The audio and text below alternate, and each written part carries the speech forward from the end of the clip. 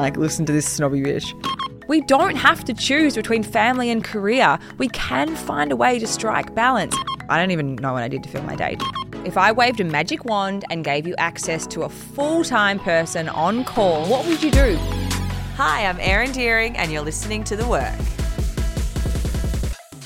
Does putting your children into childcare, having a cleaner, or God forbid, having a nanny make you a snobby parent and a corporate first person? Times are busier than ever at the moment, and I'm going to unpack in this episode why having a helper can help you become a better parent and the cultural judgment on parents who have helpers, and I'll share my values as a parent and how it's helped me to be okay with my choices. So we moved to Monaco in June 2015. So Oscar was about 3-4 months old. I was still running Triangle. You know, we were going hell for leather. That was our busiest year. And in Monaco, we didn't have a nanny when we got there. I had a 3-month-old, so it wasn't even in my arena of thought to have a nanny. But everyone that I knew there and that I'd met there spoke about their nannies really just off the cuff. Oh, blah, blah, blah with the nanny, and oh, this with the nanny. And I realized pretty quickly that it was a very accepted part of living over there was to have a nanny. If you had children, you had a nanny. It didn't matter what the parents did. It was just exactly how it was there. Understanding that that's a very, top tier place of living, and obviously nannies were part and parcel. But that also was really across Europe, because Monaco was, expats, Italians, the French, Australians, the Americans, the English. So it wasn't just people in Monaco that were in Monaco always. They were traveling around and everyone had a nanny. So we got a nanny. And we had a part-time nanny. She was part-time assistant, part-time nanny. And she only took Oscar out for a few hours here or there during the days because I was very protective. I only knew to do it myself. So I was very protective of that. I didn't really want to relinquish control. I felt like I wanted to do everything myself. So we only had a nanny for a few hours a day until we moved. So we moved back to Hong Kong. So we lived in Hong Kong, moved to Monaco, moved back to Hong Kong just to have Ollie, my second child. So we moved back because we wanted to use the same obstetrician. And again, I noticed in Hong Kong that nannies, or they were called helpers over there, again, very, very commonplace. Every family, I realized, had help. And that was just really how it was. So we had help over in Hong Kong as well. It was just a very common thing to do. I was still working, I was pregnant, and then I had another newborn. And so I had a nanny. And then when Oscar was 2.5 and Ollie was 3 weeks old, we went back to Australia. Now, we went back to Australia just for about a month, and I realized very quickly, even in that tiny little period that we were there in between Hong Kong and I moved to New York. My life sounds insane right now. And then I moved to New York after that. That little bit even in between in Australia, it was very clear to me that nannies were not really a part of the Australian culture. Now, I knew this growing up. I was very aware of this growing up. But I'd grown up in Australia without having children, and then I'd had children in other countries. So I came back to Australia with this kind of, in my head, just thinking everyone has help. Like, that's just what you do, that everyone has help. And I realised very quickly that wasn't the case. And then when I moved back fully a year later to Australia, relocated, actually packed my things up and moved back to Australia, was when I started to run into a couple of little challenges about what it was going to be like to have help, have a nanny, have someone with me to help care for my children whilst I was in Australia. So in other cultures, in Europe and in Asia, it is really normal to have help in the home. And what I realized very quickly when I came back to Australia in 2018, that you were judged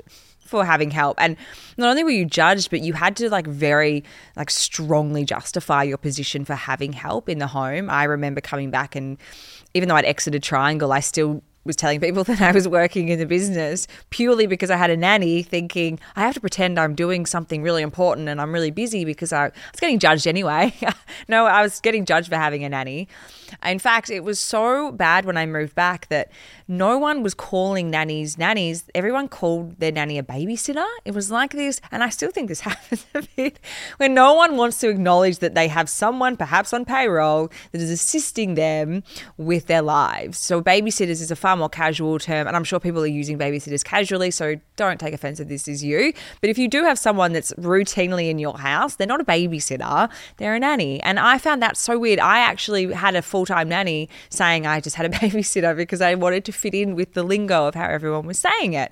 And it was just a way of people, I feel, to just, avoid having to acknowledge that they were really doing something, even, I guess, for themselves. I don't know. So through this process, this is a couple of months of having my children being cared for by a nanny and having to really carefully frame it and feeling I was in two minds about it, because part of me was wanting to sort of blend in and call my nanny a babysitter and say I'm working a lot and, kind of, I guess, not being honest with myself. And then on the flip side, I really wanted to own it, and I really wanted, because I've always been someone that really likes going against the grain, and I really wanted to kind of say, hey, I do have a bloody nanny, and I do have one because it is really helpful for my life. And it was like I was in these two minds about it, which I went back and forth on for a really, really long time, until I got to a really good place where I felt like incorporating a nanny into my life and saying it loud and proud, where now I can say confidently I have 3 nannies in my home. I'm very happy with that decision. My family has never been happier. It took me a really long time though to get there. Don't hate me yet. I promise you there is some good, valuable stuff to come. Hey guys, I get a lot of people asking me questions about business and self-care and all my little bits and pieces, so I've created Love Notes, which is like having a little coffee or a chai with me in your email. You can sign up on my website, erindeering.com. It's also the best way to stay connected and keep up with all upcoming events, giveaways, and all the good stuff. There's a lot coming up, so make sure you're subscribed. Now back to the podcast. So by now you're probably thinking I'm the snobbiest, most elite person on the planet, and I'm with you. If you're still listening, I hear you, and I'm about to explain a little bit of what was going on in my head as well during that time when I just moved back. So when I moved back to Australia, I was mentally in a very dark place. Now, I talk about this in my book, which is coming out. I was really struggling. I didn't want to deal with my kids. I didn't want to really be around them. I was so fragile and broken, and I really needed to disassociate from everything around me, including my children. So a lot of why I think I felt guilt initially was because I was probably using a nanny as an avoidance from dealing with the reality of my life. I was a newly single mum. I'd moved back to Australia after 8 years. I didn't have my business anymore. I was really in a really dark place. But on the flip side of knowing that I was using them as a bit of a crutch as well, it was so important for me to get myself sorted out and using that help around me, because the thing is, we used to have huge communities and support networks, which we don't have anymore. And I especially felt that when I moved back. And so I really did rely on someone else, a nanny. My family were around, don't get me wrong, but someone else that was there to be able to give my children the attention and the care and the love that they needed, whilst I wasn't able to give it to them because I wasn't able to give it to myself. So I'm really grateful. And I really do feel like that time of having to acknowledge that and own that, even though I was using it in a really kind of reckless way. I was not working. I was going out a lot. I would spend my days, I'd have a nanny, and then I would spend my days just sort of aimlessly going for a walk and then going, I don't even know what I did to fill my day, to be honest. But I do really, on reflection, feel like I am grateful that I still asked for help, and I could have done it the other way. I could have had no help and struggled in silence with my children around me, watching me spiral, watching me engage in toxic patterns and behaviors with my body. I would have been snapping at them a lot more because my patience was just non-existent. So whilst I did come up against a lot of judgment during that time, and some of it was rightly so, I know I needed to do it, and I'm so proud of myself for holding strong and asking for help. And I want to make it really clear that nannies are top tier of asking for help, right? And not everyone is in a position to ask for a nanny and get a nanny and have a nanny, but you can use childcare. You can have support from family or friends or a family member or a friend.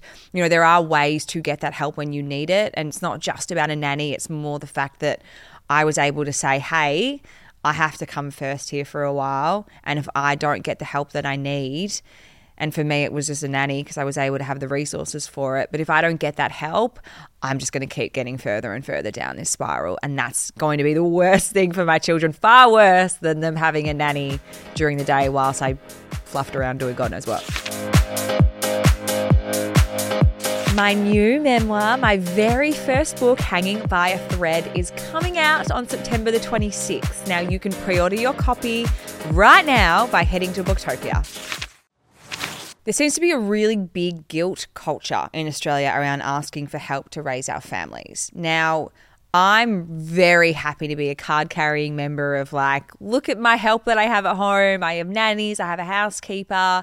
I love being the example of being very, very self-first, There is nothing wrong with putting your child in childcare or having a nanny for an extra day if you don't work because you just want a day to yourself. So think about all the things you have to do as a mother, because this is for the mothers mainly, because our family orbits around us. If the mother is well, the family is well. I live this. I see this happen. I know when I come home stressed, everyone else is on edge. I feel that. When I'm feeling like I put myself first and I'm coming in, I've had my time, I've felt like I've done what I needed to do for the day, everyone in the family is in a great mood. I've literally tested this for you guys so you don't have to do it, and so you know that it's okay to take time for yourself for whatever bloody reason it is. You don't have to make up an excuse that it's for work. You don't have to make up that it's an excuse because you have to do the groceries and tick off these lists. Just do it for you, because no one else is going to put you first but yourself. So this is not just even about having a nanny. It's putting a child into childcare. It's having a cleaner come and help. It's having a family member rostered on a week. We have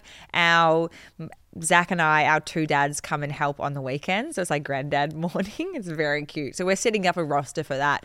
Do whatever you can do to get that time for yourself, because I guarantee you your children are going to be happier when they see you putting yourself first. I said that 5 times, but I swear to God, it's just so bloody important. Now, if I waved a magic wand and gave you access to a full-time person on call and you didn't receive any judgment for it, what would you do? Would you carelessly abandon all your other activities and duties and just, completely be selfish?